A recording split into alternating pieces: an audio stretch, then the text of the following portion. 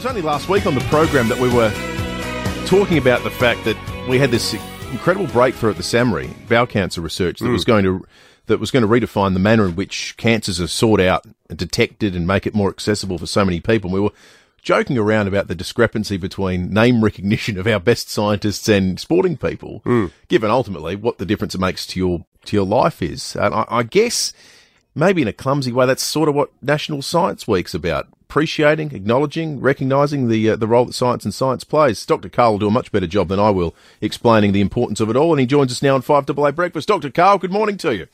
Good morning, Dr. David and Dr. Will. And to take the shortcut, the advantage of science is that if you put $1 in investment, you'll get $5 back after 10 years. But it's not a short-term thing.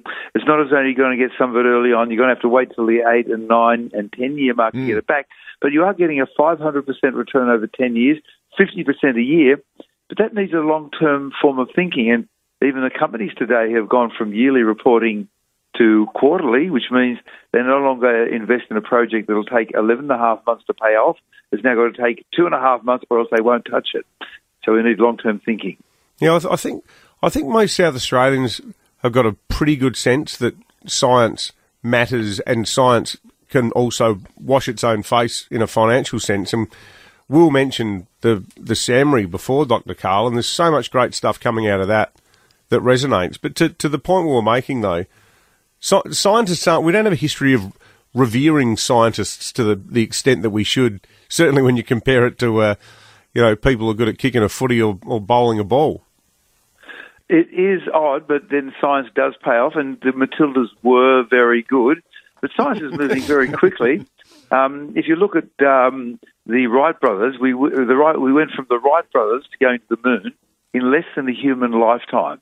1903 to 1969, we went from not being able to fly to passenger flights to going to the moon and back, and we'll see the same sorts of things happening in computing and artificial intelligence, in engineering, in biology, as you mentioned with the SAMRI, in basic science, and how we'll deal with climate change. We can do so much so quickly, but you've got to decide to put the money there.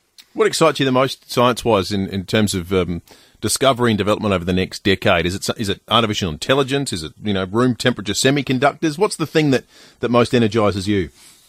All of them, of course. Artificial intelligence is interesting because we're at an early stage, and we're talking about not just the predictive texting, which picks the next word in a sentence, like ChatGPT, but machine learning, and we're already seeing signs of creativity in artificial intelligence, where the mathematicians are saying they're helping us with the theorems and they're giving us answers that we didn't think of.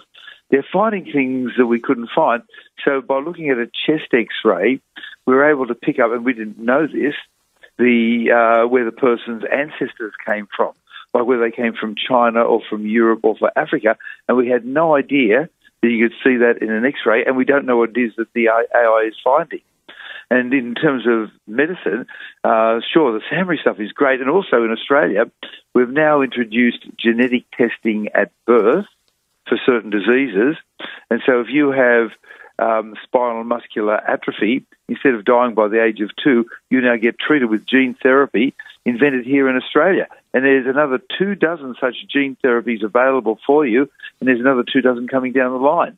So that's good news also. Yeah, it's superb news. Are we doing a good enough job yet, Dr. Karl, in terms of breaking down that historic gender divide that exists in, that broad sweep of subjects that we call the STEM subjects? No, and we're also not doing enough in investing in science.